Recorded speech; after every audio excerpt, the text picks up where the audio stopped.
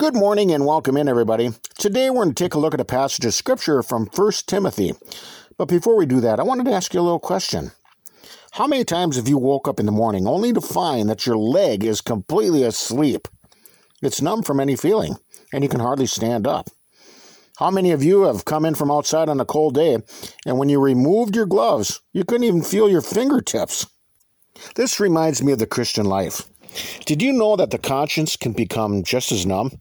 And this happens to certain people who completely walk off on the church and the teachings of the Christian faith. Instead of feeling bad when they do something wrong to God or to others, they simply don't care anymore. 1 Timothy 4 verses 1 through 2 says, "Now the Spirit speaketh expressly that in the latter times some shall depart from the faith, giving heed to seducing spirits and doctrines of devils, speaking lies and hypocrisy, having their conscience seared with a hot iron." Sometimes when we burn ourselves very deeply, we can lose the sensations in our nerve endings.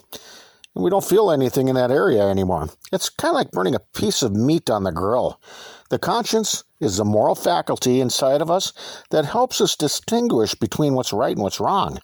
And people with a seared conscience really have no feelings when they do something wrong to others. They don't feel remorse or contrition. They don't feel sorry or sad. Instead of continuing to believe the truth in Christ, they completely turn away from it and believe lies instead. Just as a ship that gets off course and crashes into the rocks, people will shipwreck their conscience because they turn away from the true faith. 1 Timothy 1 verse 19 says this, "Holding faith and a good conscience, which some, having put away concerning faith, have made shipwreck." You see, they completely go against the things of our faith. They go in the opposite direction, and they make themselves into a reprobate. 2 Timothy 3 verse 8 says, "Now as Jannes and Jambres withstood Moses, so do these also resist the truth. Men of corrupt minds reprobate concerning the faith." When you depart something, it means to go away from or to leave or to turn away from and retreat. There will be those who were Christian at one time in their lives, but then they decided to turn away from what Jesus and the disciples taught. When you depart, it means to deviate from an accepted, prescribed, or traditional course of action. And Christians are supposed to earnestly contend for the faith that was once given unto the saints. There's only one God and one baptism and one faith, and we need to believe in our Lord Jesus Christ and the Holy Scriptures with a sincere heart in order to enter into eternal life someday. Instead of listening to Scripture, this group will choose to listen and pay attention to false teachers. We're going to lead them astray from the truth into apostasy.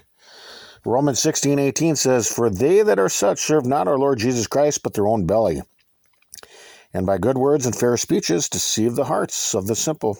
Ephesians 4 verse 14 says that we henceforth be no more children, tossed to and fro and carried about with every wind of doctrine by the sleight of men and cunning craftiness, whereby they lie in wait to deceive. Those who turn away from Christ obviously are going to be punished by God.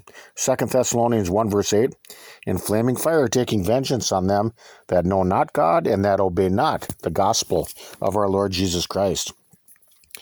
When people depart from the teachings of the Christian faith, it is a direct result of an evil heart of unbelief. Instead of accepting biblical truth, they completely reject it unto themselves. Hebrews 3 beginning of verse 12, "Take heed, brethren, lest there be in any of you an evil heart of unbelief in departing from the living God. But exhort one another daily while it is called today, lest any of you be hardened through the deceitfulness of sin." In the Christian life, we are saved by grace, but it is through faith. And when you possess biblical faith, you'll have a strong belief and trust in God, along with firm convictions from the teachings of Holy Scriptures. In order to eventually inherit eternal life, we must believe what God's Word teaches us. Genuine faith is going to result in an active desire inside of your heart to do God's will and become pleasing to Him. Hebrews 11 verse 6 says, "But without faith it is impossible to please Him. For he that cometh to God must believe that He is, and that He is a rewarder of them that diligently seek Him." This verse teaches us how important it is to have faith, because without it, we can never please God. This is why unbelief is such a grave sin.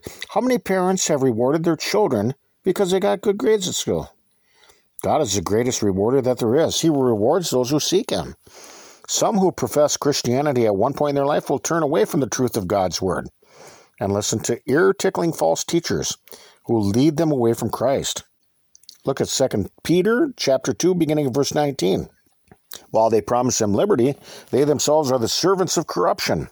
For of whom a man is overcome, of the same is he brought into bondage. For if after they have escaped the pollutions of the world through the knowledge of the Lord and Savior Jesus Christ, they are again entangled therein and overcome, the latter end is worse with them than the beginning. For it had been better for them not to have known the way of righteousness than, after they have known it, to turn from the holy commandment delivered unto them. But it has happened unto them according to the true proverb. The dog is turned to his own vomit again, and the sow that was washed to her wallowing in the mire. Just like Lot's wife, who rejected salvation by attempting to return to the city that she had left, some are going to walk off on the Christian life and return to the world from which they left. And the only result of taking that path is one of pain, sorrow, and suffering. Life will be far worse for them than before they became a believer at the get-go. Instead of turning from sin, they will go the complete opposite way. Look at Romans 1, beginning of verse 21. Because that when they knew God, they glorified him not as God, neither were thankful, but became vain in their imaginations, and their foolish heart was darkened. Professing themselves to be wise, they became fools, and changed the glory of the uncorruptible God into an image made like to corruptible man and to birds, and four-footed beasts and creeping things.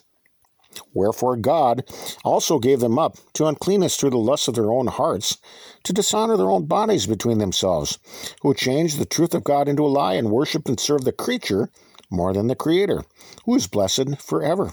Amen.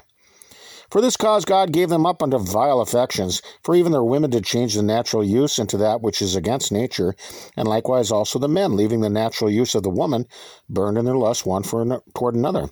Men with men, working that which is unseemly, and receiving in themselves that recompense of their error, which was meat.